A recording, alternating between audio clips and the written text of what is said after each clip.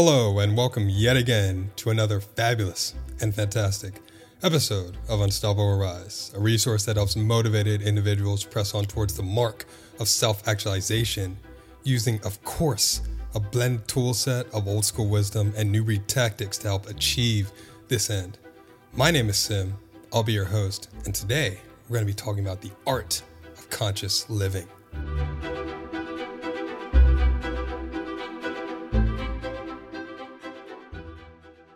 So as we close out 2022 and as we enter into 2023, I was doing some reflection on my life and the past year, like many of you are probably also doing.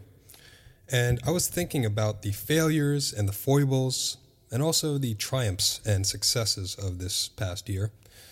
And mainly I was thinking about why the year was so good. It was really good for me. And I ended up reaching a satisfactory conclusion, at least by my standards, by landing on one variable that I'm going to expand upon in this podcast episode. And as I was thinking about doing a standard end of the year wrap up, but then I was like, I already did that. Already did that in 2020 and 2021. And you can go back and listen to those episodes if you still choose. However, this year, I'm going to be expanding on a theme that came about when I was thinking back over the successes of this year. Mainly, the theme is the combination and the trifecta of consistency, effort, and long-term thinking, which combine to make, in my opinion at least, what is known as conscious living. And to prove the point of this entire episode, I'm going to be sharing a few examples from my own life and instances where I found the value in all of these things: consistency, effort, and long-term thinking. And it's going to be sort of a bit of a slight autobiographical story, pulling from different instances in my life. And you know that if you've been listening since God knows when, a long time ago, Unstoppable Rise is not about me, which is why I do not talk about myself very much on here. But just for the sake of proving the point, I'm going to be sharing some episodes from my past, and some instances would be, in this case, Unstoppable Rise, my work life, and the gym. So those three instances I'm going to be sharing on later. And if you're like, I don't really care about any of those, I don't really care about some parts from your life story, that's all well and good. That's completely fine. You can skip to the end where I'll be talking about some ways to incorporate a more conscious existence into your life so you can be successful in 2023 and beyond. But if you want more context to those examples I'll be giving, then you can listen on. So I'm going to start off this episode with a reading from a book called The Slight Edge by Jeff Olson. And this was one of the first books I read explicitly talking about this topic back in 2016 when I was 24. And it was really critical to think about, or how I think about things relating to consistency and effort over a long time period. This reading comes from pages 65 and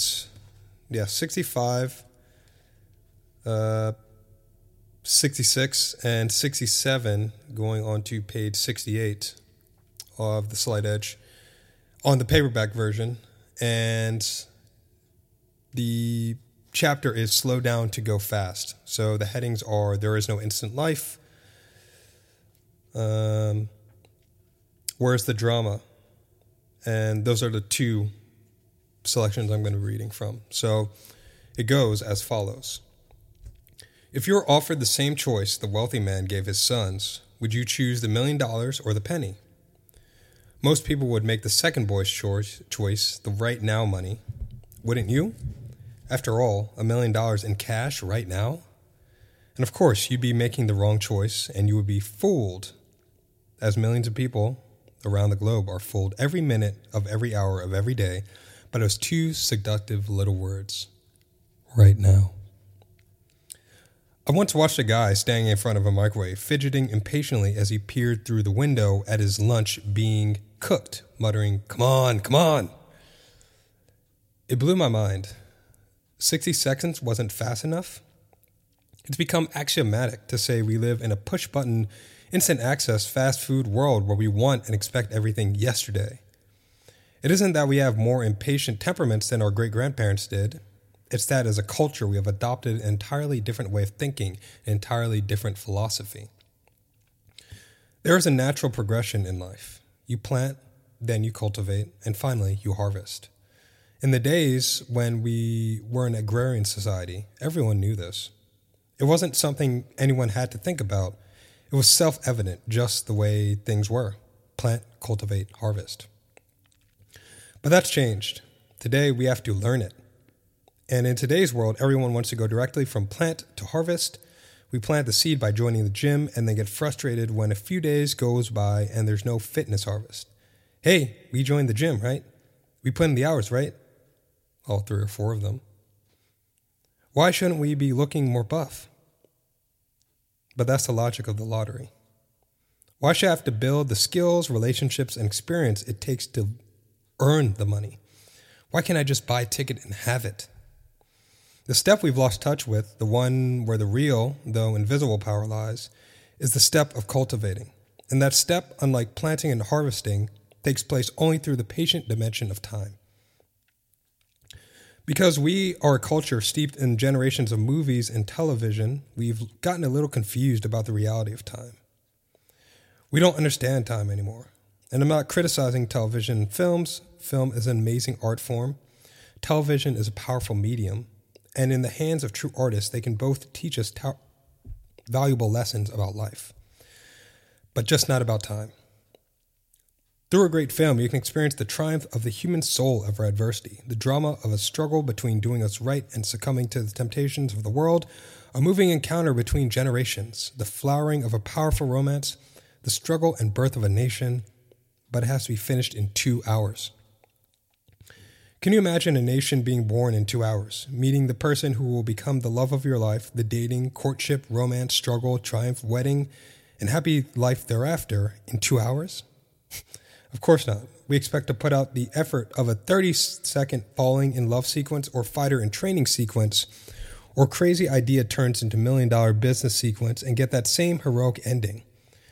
In a world filled with instant coffee, instant breakfast, instant credit, instant shopping, instant information, and 24/7 news, we have come dangerously close to losing touch with reality and believing we have access to an instant life. But life is not a clickable link. And thousands of years ago, Lao Tzu wrote, "The highest good is like water. It gives life to 10,000 things." That's ancient Chinese for everything in the universe. If you read the Tao Te Ching, you know that. It gives life to 10,000 things, yet does not compete with them. It flows in places that the mass of people detest, and therefore it is close to the Tao. I like that. It flows in places the mass of people detest. In other words, most people don't get it. They don't grasp the power of the quiet thing. Water, which scientists call the universal solvent, is a time-honored metaphor for time. And you can plug the word time into that verse, and it will work just as well. Time is like water.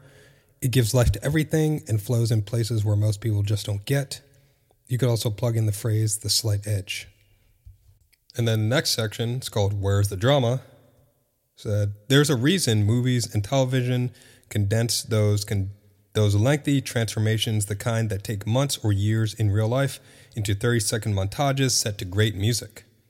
And it's not just that they don't have enough time to show how those things really unfold in real life. And even if they did have enough time, they still wouldn't do it because it's boring. The slight edge is boring. There, I said it. Of course, I only said it for dramatic effect because it's actually incredibly exciting once you know where it leads, but it looks boring at first when you're oblivious to results that are coming down the road apiece. There's nothing boring about the Grand Canyon, but if you've been sitting watching it during its first few hundred years, you might have grasped it differently.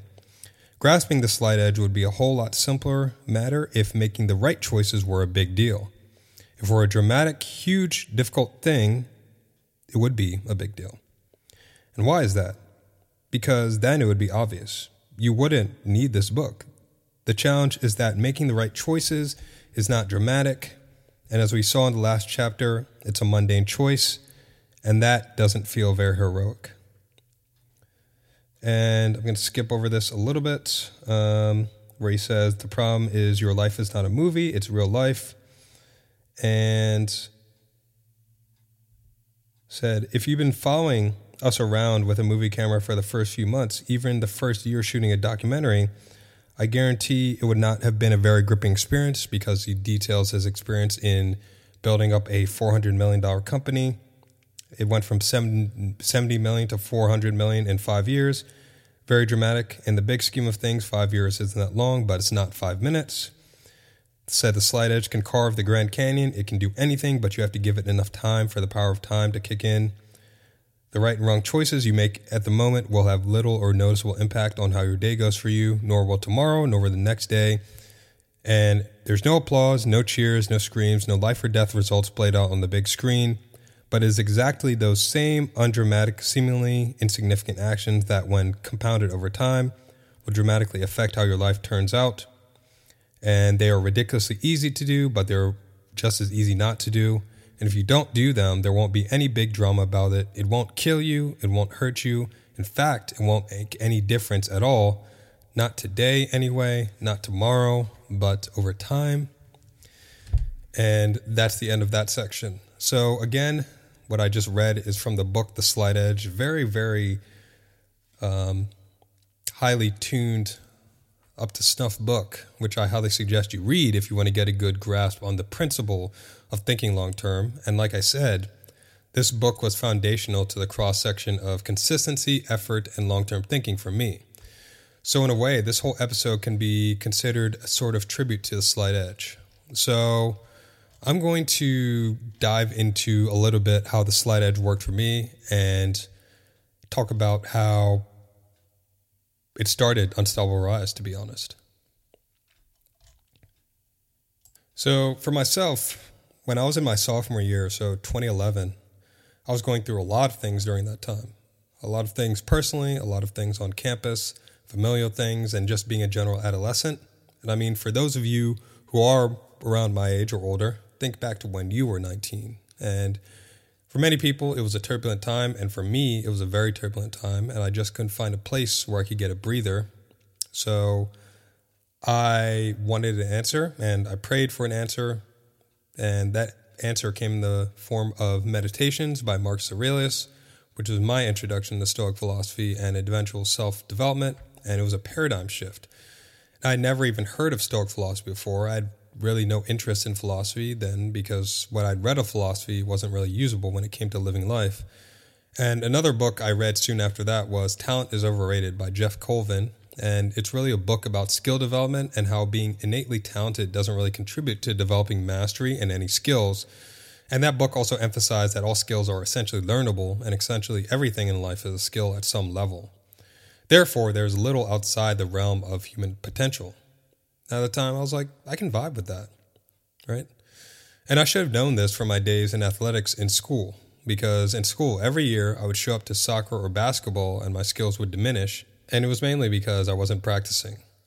I wasn't making any significant effort to improve my skills, and it would sort of be like starting not quite from ground zero, but at a significant deficit of skill in comparison to other people, and more importantly, in comparison to where I was the year previous, because I just didn't have that mindset of consistency, effort, and long-term thinking then.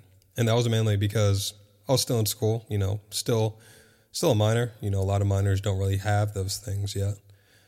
And over the course of the season, I would improve dramatically, and I would be one of the lead scorers on the team. And they handed out awards at the end of the sports season every year. I would get most improved player for all the sports. But at the time, I should have taken the lessons of consistency and effort and applied it to my other endeavors, especially in school. But I didn't even think to connect the dots. So those lessons ended up being left on the field, so to speak. But in 2011, I was doing a lot of self-development and reading a lot of books, and I noticed that they were starting to change me in a good way. And then when I tried to share them with some of my friends at the time, they were like, "You're reading self-help? That's so lame." And at the time, I didn't really know what to say or even really want to say anything to them because I knew that the things I was reading was changing my mindset. I started to look at things more constructively. And I also knew that I was quite clearly ignorant of many things, and I never have once assumed to know it all. And some people think they know it all, and then something happens and they end up getting screwed. But I never thought that way. There's if there's something that has valuable insight on how to experience life, I'm gonna take it no matter where it comes from. But I said, I'm just gonna keep doing this. I'm just gonna keep going down this pathway. And it's funny, a couple years ago, one of my quote unquote friends called me in a complete wash. Like, this guy really fucked his life up. And I'm not just saying this just to shit on him or anything. And I don't really believe that there's many mistakes you can't recover from short of death. But he was clearly in a situation that, to be honest, was very preventable. And he was asking me what he should do. And my answer to him was the same in 2019 that it was the same 8 years prior in 2011. Nothing. I had nothing to say to him. Like, you're asking the wrong person, bro. Like, what would I do? I don't know. Go speak to a therapist or something. And he was one of those guys who thought he knew it all and he was too good for everything. And then his card was pulled. Life pulled his card, and then he got fucked. Now, am I saying that if he got into self-development, he wouldn't be in the situation he's in? I don't know. I can't say that for sure. But one thing I do know is that it wouldn't have hurt. It wouldn't have hurt. And probably could have prevented a lot of the issues that he was dealing with when he did call me up. So again, talking about the slight edge, time is the main thing that really determines where you'll end up. Because again, he says in this book as well, time will promote you or will expose you. And it will expose your flaws and your weaknesses, and it will promote the good disciplines, good habits you've been doing and implementing into your life. So I was reading a lot of things that were self-development focused, not self-help focused, even though I did read some of that, but that wasn't the majority of the material. A lot of stuff I was actually reading back then had to center around philosophy and spirituality. But I was reading all these things and it was changing my mindset, and me adopting this self-development lifestyle at 19, even though I was still a novice, really influenced my decision to move off campus after my sophomore year, because I realized that the lifestyle I'd been living then was unsustainable at best. And that sophomore year was crazy, like crazy looking back on it. And I was living with 3 other guys in what was like a suite type dorm room, and there was a lot of ridiculousness, a lot of frenetic energy, a lot of shoot first, ask questions never, gung-ho, guns blazing, just very reckless behavior all around. And I knew very clearly that I was going to be toast. I was going to be screwed if this kept up and if I was around this type of energy. So for my own mental sanity, I ended up moving out of the dorms and I went into what is known as monk mode now, even though at the time there was no real name for it. And I knew I had to cultivate myself in the relative stillness and silence. I knew I had to refine the inner man so the outer one could shine. I knew I had to go into my psychology. So that's what I did. First time really doing that. And I detailed my experiences in monk mode in an earlier podcast many years ago. So you can check that out if that interests you. And that year, junior year now, that was the first time I really got onto the Dean's List. And for those who don't know, the Dean's List is when you have a 3.5 grade point average for the semester. I got that for both the fall and the spring semesters. And that was because of my intention to hone in and focus, and I did that through monk mode. And also around that time, about a year earlier, I started a site called the Mid-Atlantic Lounge. Shout out to any of you if you've been around since that time, because I know some of you have been there from the very beginning. But the Mid-Atlantic Lounge was a site that I made when I was a freshman, and it was discussing my interests and things I found interesting within pop culture. But as I started to get deeper into self-development, the context of the website started to shift more towards that direction. So I just ended up packaging it, selling the domain, and Unstoppable Rise was born in late 2015, early 2016. And I started Unstoppable Rise because I wanted a place to unravel all the insights and teachings I was learning and combine them in new ways to come up with something that wasn't original, but it was like a synthesis. Because I was reading a whole bunch of stuff and I was saying, why are different authors coming to the same conclusions, even though they live in different areas of the globe, they lived in different time periods, and they had different philosophies on life, but why were they hitting upon these same truths? Why were they coming to these same conclusions, more or less? And I came to the conclusion that there is such a thing as universal principles. There's underlying principles that govern all of human existence. And Unstoppable Rise is really speaking and looking into those universal principles, because it's taking these things I was reading and learning and pretty much giving examples about how this is applicable to that principle. So you're more likely to see books on the site. You're not going to see it in the form of a review or step-by-step SparkNotes version on how to implement. You're more likely to see it being used as a contextual side-by-side element to work through a particular topic. And to be honest, I really started Unstoppable Rise for myself, because I thought, if I could go back 5 years when I started, what would be the things someone who's learning and growing in self-development want to know about? And at first, I was writing about a whole bunch of different things, and I still do, but my writing was really all over the place. But again, I did it for myself, because you learn at a deeper level when you spread your knowledge to others. So I was gaining depth and breadth. And in 2016, that was the year of pretty much nothing. There was no real movement going on. I was probably averaging a whopping 30 page views a month, so really nothing to write home about. And the only real win I had for that year was I got linked to by a blogger of a site that I really respect, and that was a huge win for me, because I had very little content on the site to begin with. So I ended up gaining a lot of traffic from that time period, but it quickly dipped back to the baseline. So no movement in 2016. And then I thought to myself, if I got linked to by this guy, would other guys be willing to do the same? So that's when I decided to ramp up my efforts in 2017, because I felt like I could have a bigger impact with this stuff. So in 2017, I came out guns blazing. I was writing very heavy, very in-depth pieces every other week, like 2,000 words a month. And sometimes it would be every week, and that's a large load to sustain, because I was also working at the time, trying to get started in my career. But I also started writing on Quora at the time. And Quora, for those of you who don't know, is a question and answer website where someone states a question and then you answer it. And I started studying what makes people successful on the platform, and I saw that people were doing some version of storytelling. So that's why I started doing my answers.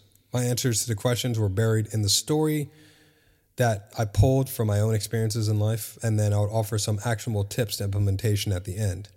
So it was sort of roundabout. It was like it was a lot of long form content, and I was honing my skills every day from when I started writing in earnest on there in May of 2017. And then when I first started writing, it was virtual crickets at the beginning.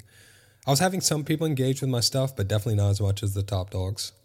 But at the time, in 2017, Quora was the place to be if you're a writer or content creator. It was a great platform to capitalize on attention. It was gaining a lot of traffic. And in my opinion, Quora should have become what Medium is today. And in fact, it should even be bigger than Medium. Why it didn't become that? I have a whole bunch of theories, but again, this episode's not about that.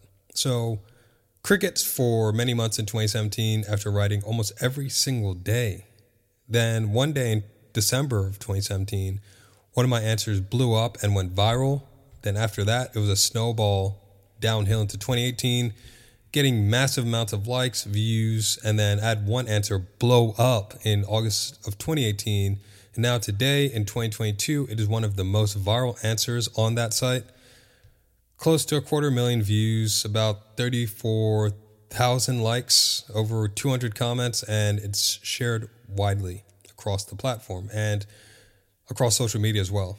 And that's when the podcast invites came. People were saying, dude, you must write for us and all that jazz. But it came because I didn't decide to quit. It was more evidence on my mind that sticking with things for a long time can eventually reap huge dividends. And I wanted to quit Quora multiple times, many times. There were multiple times in the heat of summer that I just wanted to say, fuck it, I have other things to do. This is a gigantic waste of time. I'm not gaining anything from this. I'm just spending hours trying to formulate answers and writing content. But my inner voice told me to keep going. And I also saw the shadows of potential impact of what would happen if I actually blew up on the platform. And that ended up happening, and I'm all the better for it.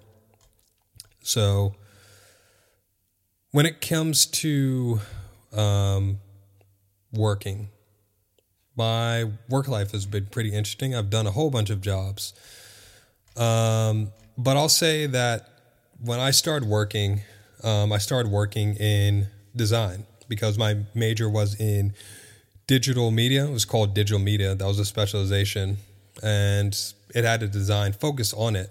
And design was really something I started getting into in 2005 when I had really been sharpening my skills in writing on forums and creating signatures and doing a whole bunch of things online. So that was pre-Web 2.0 or Web 3.0. I don't know which one it is now. But that was 5 years before the smartphone era really began. And I was out there. I was writing content. I was doing things in Adobe Photoshop, and I was gaining practice in these things. And I didn't really know it at the time. At least I didn't call it practice, but I just had things that I was interested in, and I pursued those interests because a lot of them were related to gaming, which I was a huge gamer at the time. I was very into competitive video games. So a lot of my interests at that time were related to gaming, or they were related to music, or they were related to some sort of physical fitness. But in this case, it was related to gaming. I was doing a lot of things on Photoshop, and I was like, you know what? Why don't I just be a graphic designer? So I thought I was going to end up being a graphic designer, and I really liked design, but I found out I didn't love design. So I graduated college in 2013 and ended up getting a job at a design studio after college. And I had a feather in my cap because I was one of the few people in college who actually worked in the field they majored in. And that's what I thought at the time. So I started working there, and I was like, I don't like this. And I thought I would, but I didn't do any internships in college because I was too busy working. I was too busy hustling. I was trying to get money for myself and also help contribute to the household for my mom and I when I would come back for break.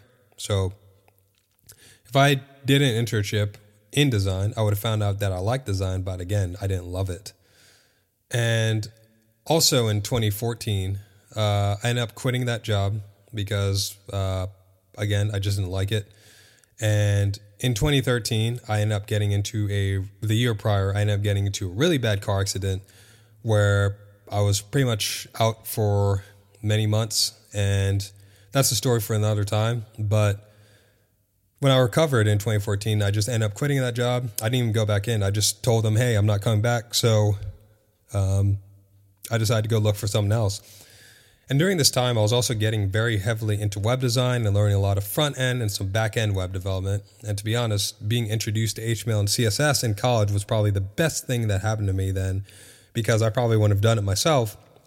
So I started doing projects for free just to gain some experience. I'd gotten really good in a couple months of daily practice, and I was surprised how good I got because at that time, HTML and CSS was a foreign language to me, but then it wasn't. Everything is hard before it is easy.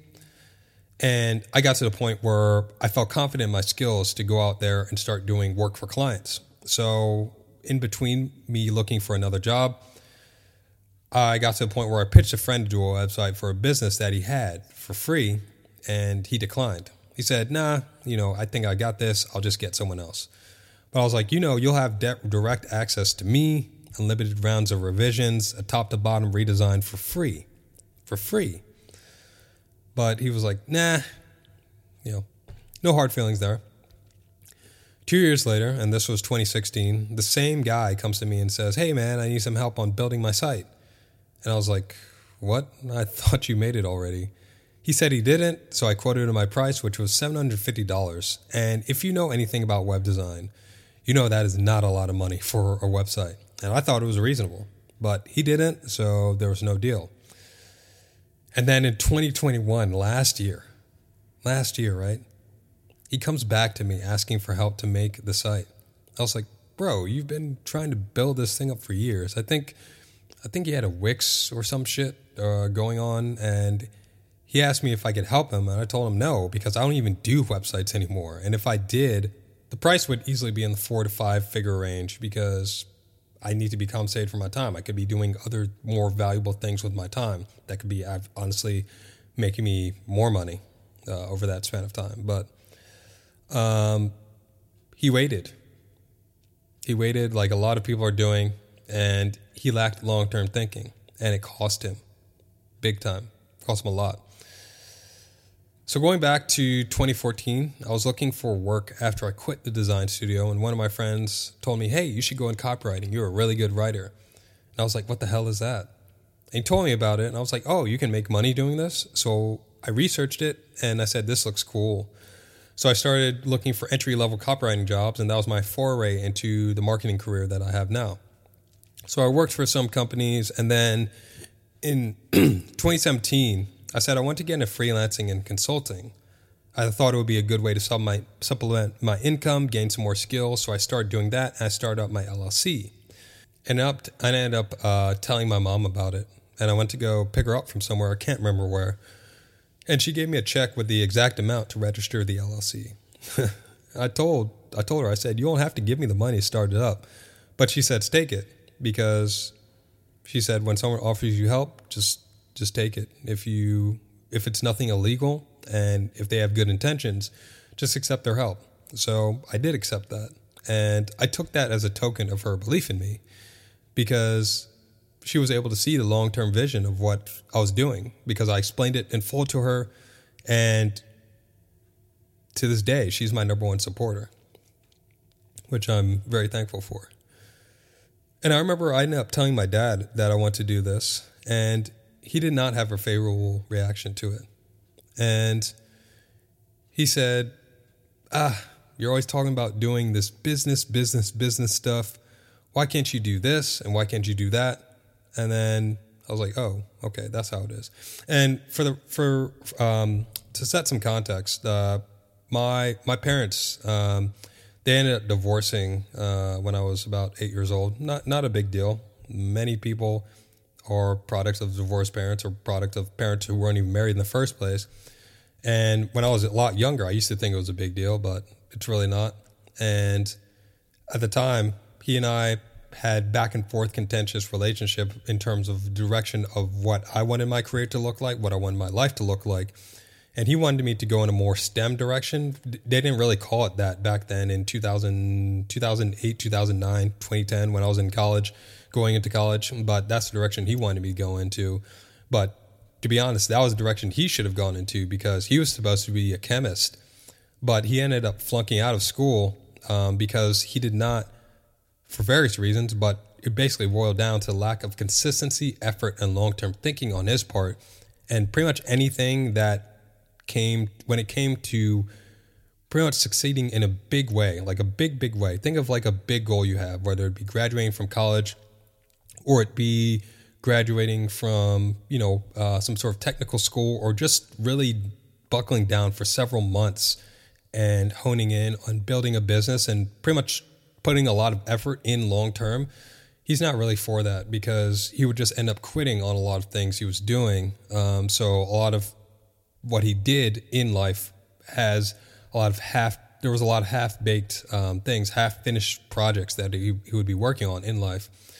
And, he's pretty much relatively successful now, especially since my parents are immigrants. They came to this country in the 80s at different times, and then they met later. But, they're pretty successful for immigrants to the United States. But basically looking back on the advantages that he had and the things that he should have done with his life, he should have achieved a lot more, but he didn't. So basically he was trying to live vicariously through me, and I pretty much got into many arguments with him over the course of college about direction of my major. Like I told you, I was in digital media, and he didn't see the value in that. Again, lack of long-term thinking, but I saw the value in that because I knew that this would be something that's profitable in the future. I knew that I wanted to be involved in this industry in the future. I didn't know in what form. I didn't know it was going to be digital marketing, but I knew that this is the future.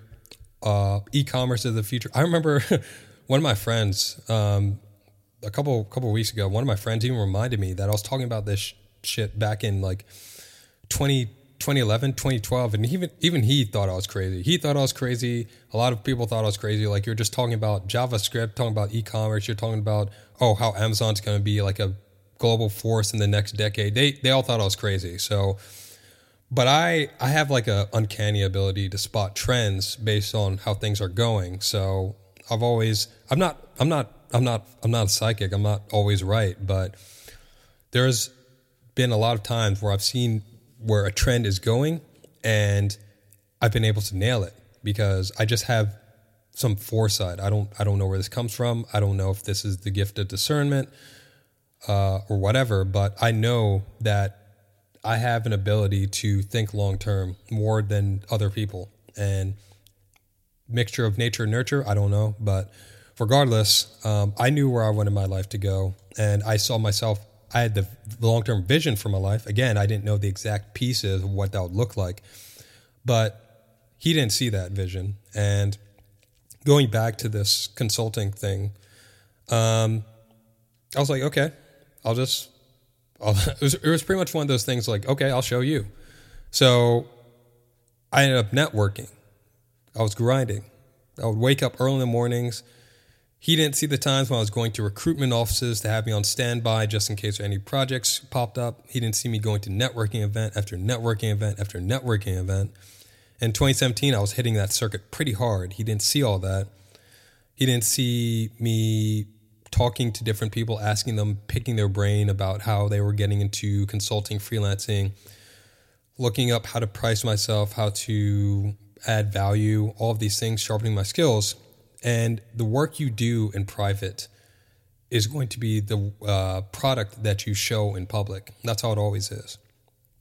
And after about a period of a year and a half, I ended up getting a contract with an NFL team, National Football League here in the States, to help them redesign their website. And everyone I knew was like, oh my God, that's so amazing. That's so crazy. Like, how did this happen? But it's only going to be crazy because I'd been laying the groundwork for that singular event to happen for years. And again, like Jeff Olson said in The Slight Edge, life is not a movie. It is not a fucking movie. It can feel like a movie when you have the end thing come up, like your dream lifestyle. You feel like you're living in a movie, but the years leading up to that lifestyle, it is not a movie. It's many, many months and many, many years of hustling and grinding and, for a lot of people, struggling. And like I said, people thought I was crazy when I was talking about this stuff back in 2012. Like, you're stupid. Online shopping will never be dominant. Remote working will never be. I remember an executive I was talking to in 2014 at one of the companies, because I asked him, I said, this work that I'm doing, I don't really need to be in the office every day. Is there possible that we can have a hybrid schedule, like what they call hybrid now, working from home like 2 days a week or 3 days a week or one day a week even, and coming to the office, the other days? And he said, no, we need everyone in the office. That was the mentality back then. And those of you who worked heavily before the pandemic know that this was the mode of business. Remote work was seen as something foolish back then. And the executive at the company I worked for said, remote work will never happen. Well, 5 to 6 years later, where are we now? After a once-in-a-generation pandemic. And many people, myself included, are either fully remote or hybridized. So the future is now, and the future comes sooner than you think. And you prepare for that future by adding up small daily disciplines every single day that are easy to do, but also easy not to do. So my last example of this slight edge concept, and we're going to be getting into how you can implement this. My last example is going to be the gym. Now, the gym, or just staying active, is an integral part of my lifestyle, and that was not always the case. And I started officially working out in 2012, so intentionally trying to gain muscle mass. And before then, I tried it here and there, and I was pretty convinced that I just wasn't the person who could put on muscle, which was a limiting belief. And I was very physically fit, and I always played sports, but I was also super skinny. And for my friends who are listening to this, you know what I'm talking about. Because I'm a little over 6 foot, and at the time, I probably weighed around 140 pounds. So yeah, not that big. But I had two main reasons for starting to work out, because some people say that, oh yeah, everyone works out for the girls. I remember one of my former roommates said that, oh yeah, you work out, people work out for the girls. And my main reasons for working out were not for women. I mean, you don't need to work out to get women. At least I don't. So, but the first one is that I realized that I just needed more physical presence. I came into college in 2009, still running off of the same paradigm that I developed in high school, which was basically a paradigm based on survival, not thriving. And obviously in high school, there's a lot of things that happen. But for me, I was just trying to get through the day just so I could, do what I wanted to do. And I didn't really have too much interest in school, which was paradoxical because I was one of those kids who was just I wasn't a straight A student. I'd probably say I was an A-B+ student, but I never studied. I didn't really care too much about school. I thought learning was very interesting. I liked a lot of the subjects that I was learning about. I thought some of my teachers were cool, but in general, the structured nature of school, I didn't really vibe with that because school is not how real life is, right? You don't sit your life in a structured environment taking tests. Real life is not about taking tests and memorization. I just happen to be good at those things, so I didn't really take school too seriously, but I just developed a paradigm of let me just get through the day and let me just go home and, just do whatever else I have to do or whatever else I want to do. So what ended up happening is that I developed this persona of what I'd call an aloof joker. So I'd be someone who was very hard to get to know, but I would also end up cracking a lot of jokes and I would make people laugh. I straddled this interesting line where I was well liked by a lot of people. I was able to, how in high school there's a lot of cliques. I never found myself in a clique. I was always very sociable and able to get in and out of groups very easily. And I think that's a skill that is good to develop in life, being sociable with a lot of people because there's a lot of different people in the world and a lot of people don't think like you either. So you have to meet them where they're at. And that's what I did. But, being an aloof joker is not a good combination to get people to respect you because you end up being someone who is just used for entertainment and someone people take for granted. And also people don't really know who you are because you don't really let a lot of who you are out. And if you've been to college, you know that college life is not about being disengaged. It's not about being the funny guy. You need to put yourself out there. You need to assert yourself. You need to challenge yourself. It's not about drawing back. It's not about being comfortable. It's about sharpening your formative years. College is the first place where you really start to do that. And I knew that. I realized that in early sophomore year. I realized that the template that I'd created over the past 4 years was not sufficient to help me live a good college life. And when you're younger, and young people tend to be shallow, at least more shallow than the average person, average adult, your physical presentation matters. So I need that physical presence. And then secondly, as I made my mind up in 2012 saying, you know what, I'm going to work out, I started looking up transformations on bodybuilding.com. And that site was my bread and butter when I first started working out. But as I was going through the transformations, I came across one of this guy named Ziz. And I was like, wow, this guy was ridiculously skinny, even skinnier than I was, and now he's not. And I'm like, if I can even get half of what he got, then I'll be in a good place. And I found out later that Ziz was on a cocktail of performance-enhancing drugs, but I still found him an inspirational figure, not necessarily a role model, but I figured, hey, if this guy could do it, transform his body, I could probably do it too, at least to some degree. And at this time, in 2012, when I started working out, Ziz had been dead for over a year, and as I kept working out, more and more people started popping up, like Steve Cook. I think he's great. I think he's the best of that old generation there. Chris Guzman, Chris Jones, Jeff Seid, all these people, because Instagram was really starting to get popular then. And Ziz's influence started to wane a little bit. But if you're under the age of 25, then there's probably a good chance you don't even know who the hell I'm talking about. But if you lift weights and if you follow anyone on social media, there's a good chance they were influenced or at least inspired by Ziz in some way. And this whole fitness model, aesthetic influencer type thing, he was the originator of it. And I don't really think he gets enough credit for that. So rest in peace to him. So before in 2012, 2013, it was really about getting the form and the weight down. And at the time, I didn't really have a good understanding of diet. So that's where I start to dial my efforts in. And that's where I had to dial my efforts in because I have a very fast metabolism. To this day, I still have a very fast metabolism. And after I locked in my diet and I'm getting better on every exercise, I ended up gaining 20 pounds in 12 weeks. And some people were like, oh my God, what the hell happened? Some people thought I was on steroids. Some people were asking me on my workout plan. Some people were asking me to train them. But I was just using the school gym every single day and eating right every single day. I was like, you know what? I like this. I like the fact that there's something I can progress in and I can see it and other people can see it as well. And the only other thing I was doing that was relating to progression at the time was playing musical instruments. But that was more of an inside thing. And here in the field of physical fitness, when you have an inner victory, you also have an outer victory.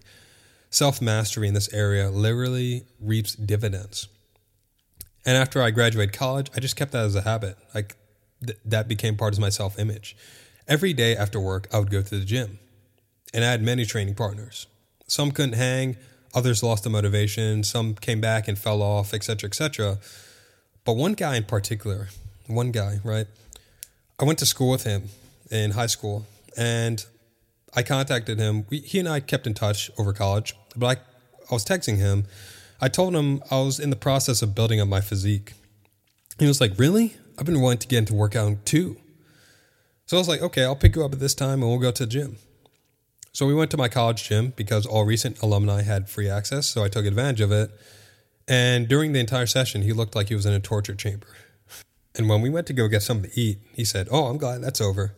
I told him to rest up because I was like, we're coming back tomorrow.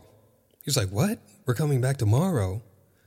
I was like, yeah, that's how you grow in the gym. You don't make progress by sitting down on your couch. You need to progressively challenge yourself. You need to get the pump. And the next day, he said he had something to do. So I just ended up going without him. And then there was some times where he would come. It was sporadic. But again, you don't make progress unless you're consistent in the gym, consistent effort. So there would be any times that he would come and then he would just not come for weeks after that. And I would text him, say, hey, you come to the gym, bro? I'm going right now. And he was really someone I had to encourage. And I just ended up stopped texting him after he kept saying no repeatedly.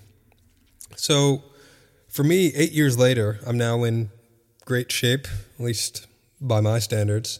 And I weigh anywhere between 180 pounds to 190 pounds, depending on when you talk to me, because I'm bulking right now. I'm probably on the heavier side of that. I actually weighed myself the other week, and I stepped on the scale at 188, so I am on the heavier side of that. And depending on when you talk to me, I'm anywhere from about 10 to 12% body fat. So I'm not massive, but I put on quite a bit of muscle over the past decade while staying very lean. And it's funny when I tell people how much I weigh because they think I'm at least 10 pounds heavier than that. And I have very broad shoulders and about a 29, 30-inch waist, and I have a thin frame. So when guys like me start bulking up, any amount of muscle I add, I just end up looking a lot bigger than I do. And if you have my body type, then you know what I'm talking about. And based on various online calculations, the biggest I can get while staying in single-digit body fat would probably be around 198 pounds, which probably wouldn't happen until the next couple of years. And that would be a pretty aesthetic guy, to say the least. But anyway, my friend, 8 years later, he's living a version of what I call the NPC lifestyle. And I just posted an article up about that last week. And I think it's sad because I think he's sort of selling himself short. And it's not like he has to go to the gym or anything because he doesn't. No one has to go to the gym again for, life progression. But I think that the gym would have helped him a lot because this was a guy who was a great guitarist. He was good at school. He was very intelligent. He had a lot of things going for him. And to see him settle for a life of drinking constantly, watching Netflix, playing endless video games, and pretty much settling for women who don't treat him well, it's pretty sad. It's pretty sad, right? And now we don't even hang out anymore because our lifestyles are so incongruent. And that's that slight edge curve I was talking about earlier. And would have going to the gym have prevented that? And I don't know. But again, I do think it would have given him some mental tools and some physical tools to work with to not settle for a life of mediocrity and underachievement for him. And that's the effect of putting in or not putting in consistent effort over long periods of time. And I have many examples of these guys. This was just a small snippet of my life. I knew guys who were better at guitar than I was. I knew guys who were stronger than I was. I knew guys who were really good singers. I knew guys who had really good business acumen. I knew guys who were just very, very talented people. And they threw it all away because they were not able to put in the effort over long periods of time to maintain and strengthen what they have. And in school, you can be the big man on campus. You could be the alpha. You can be all of these things. But when life comes with the haymaker, when your happiness in life isn't all about getting good grades, isn't about being popular at school, when you aren't in the bubble of school, what happens then? And the answer is that many people just end up falling apart because they were not trained on how to put in long-term consistent effort in many things. And you probably have many people in this in your life as well. People who were the wonder kids, the golden children, the pretty guys, pretty people, the charmed people, your aunts, your uncles, your cousins, your parents even maybe have been these people who just fell from grace, right? And you can always use people as a lesson of what to do and what not to do. And this is an example of the slight edge at work. And it doesn't matter who you are. It doesn't matter where you came from. It doesn't matter what school you went to. It doesn't matter who your parents were. If you don't continue to strengthen your continuous advantages that you have right now, time will expose you or promote you again. And I'm at the age where I'm seeing a lot of my peers being exposed or promoted based on what they did or didn't do over the past couple of years. So that's why it's very important to keep knowledge of these things. Now, I know I've been going on about myself for quite a bit, so we're going to put this to a close. What about you? How can you apply what I just talked about here to your own life and start living more consciously in 2023 and beyond? Well, I'd say the first thing is to take personal responsibility. And personal responsibility means you take full responsibility for your life and everything in it, even if those things didn't originate with you, and even the bad things.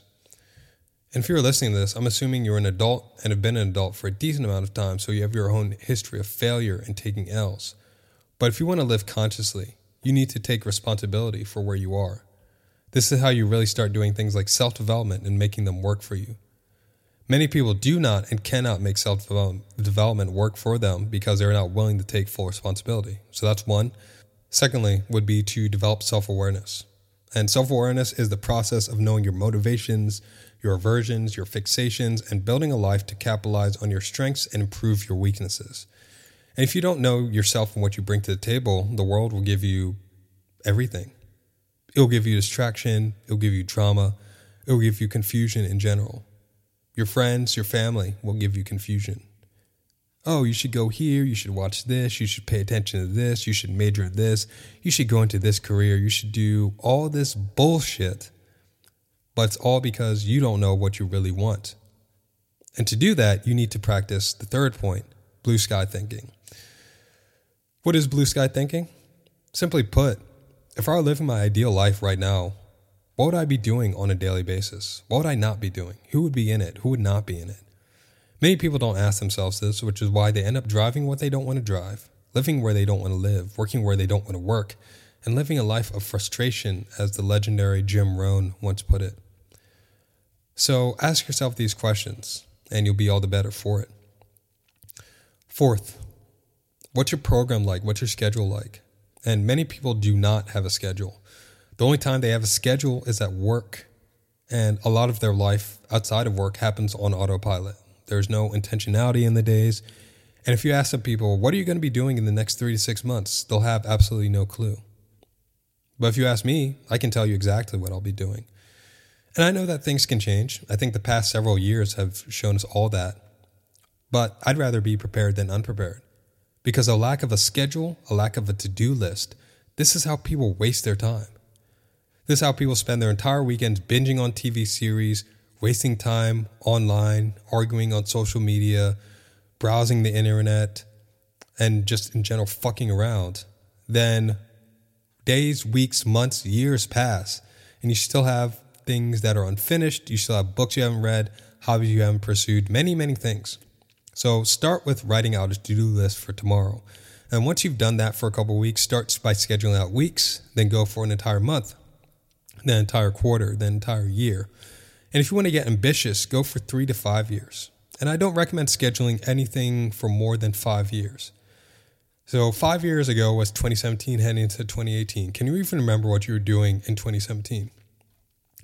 That's why I only recommend scheduling for up to 3 years max. Like, you can have goals that go longer than that. Like, for example, I want to move here by 2029, or I want to have children by 2028, or I want to achieve a certain level of finances by 2032 or something like that, by X year, Y year. But just start with your day for now.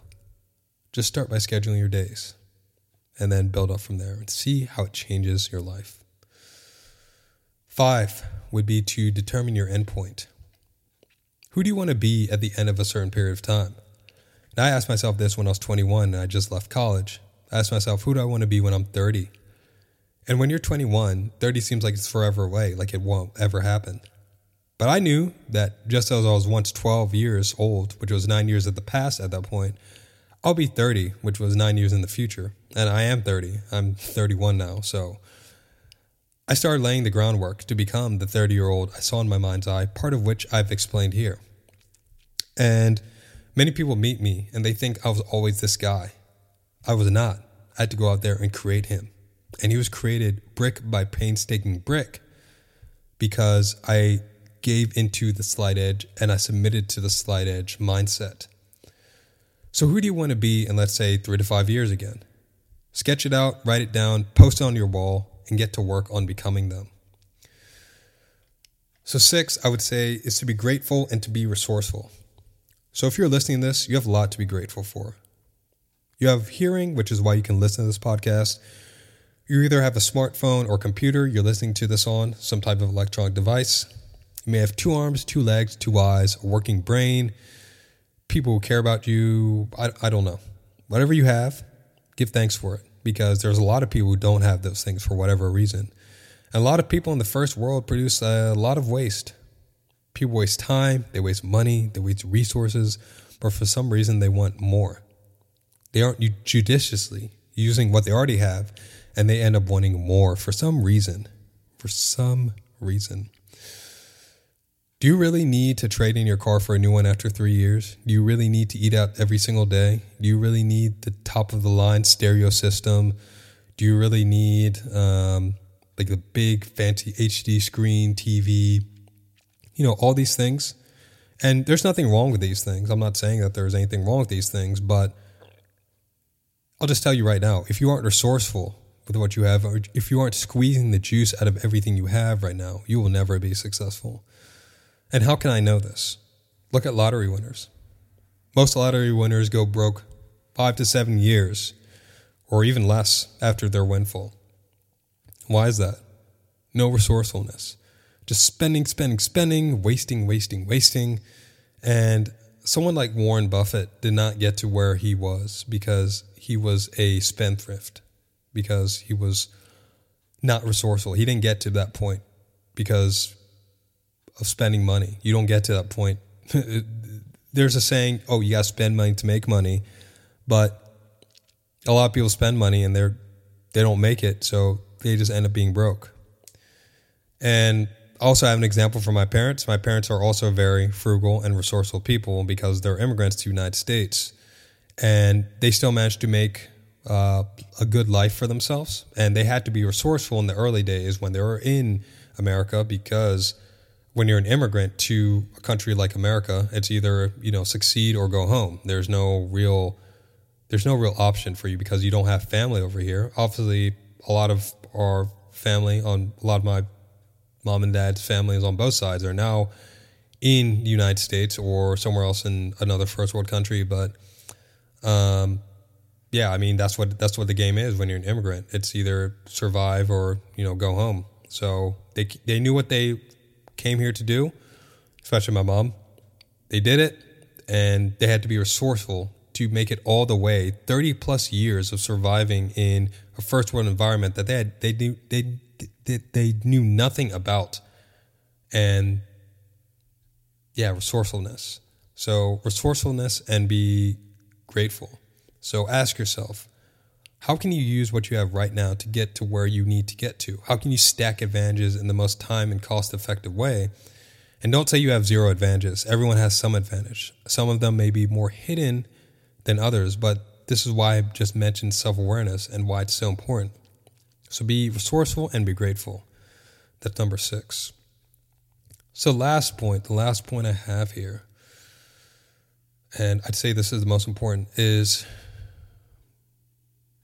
you need to ask yourself, what are you going to give up? What am I going to give up? In order to become the person you want to be and to get to the destination you have in your mind's eye, there's going to have to be some sort of sacrifice. And I don't like to phrase it in those terms because it's so cliche, but you'll have to stop doing something because time is finite. You can't do everything, especially if you have very ambitious goals. And some of you guys email me and tell me about your goals. And my goals in comparison to some of you guys are nothing. And I still had to give something up, right? I still had to give something up. And for me, that thing I had to give up was video games, which is funny because many people play video games now and seen as just another cool hobby. And as I touched on before, I was a huge gamer. In my teens and adolescent years, I had all the consoles. GameCube, Xbox, PlayStation 3, a decked out PC, all the works. I loved gaming, if I can't reiterate that enough. And it was to the point where most people thought I was either going to be going pro or be involved in the industry in some capacity professionally. And when I was growing up, the people who played video games to the extent I did when I was younger were pretty much nerds or, quite frankly, losers. And it was seen as childish to play video games for hours on end, especially if you were a grown-ass man above probably like the age of 25 or something like that. You were seen as like an outcast of sorts because nerd culture hadn't really permeated the mainstream. It was pretty much uncool to be a quote-unquote nerd. Now everybody wants to be a nerd. Like, oh, I'm wearing glasses or I'm into really nerdy stuff. Look how cool I am. That wasn't the case when I was growing up. And that tells you how much the world has changed.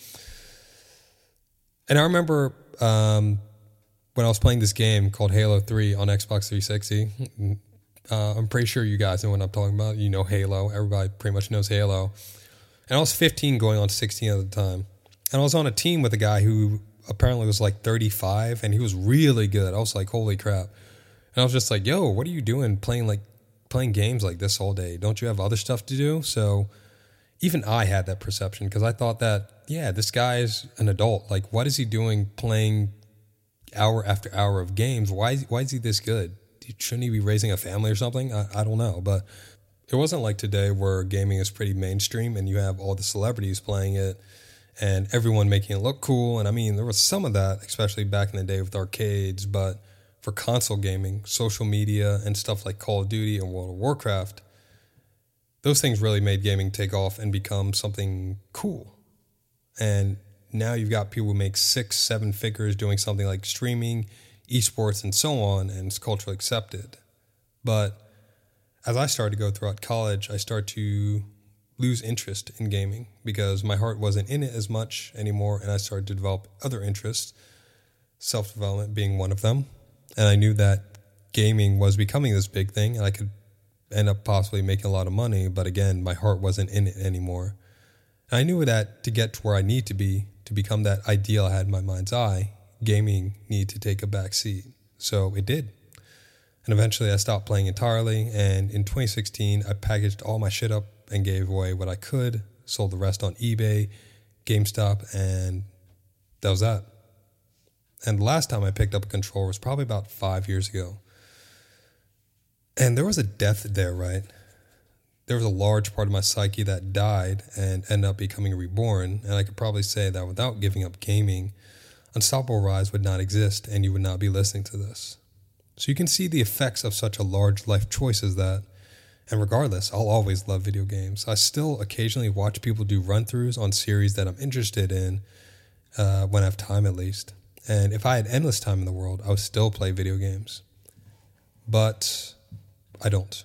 And you don't either. So what are you going to give up in order to live a more conscious life?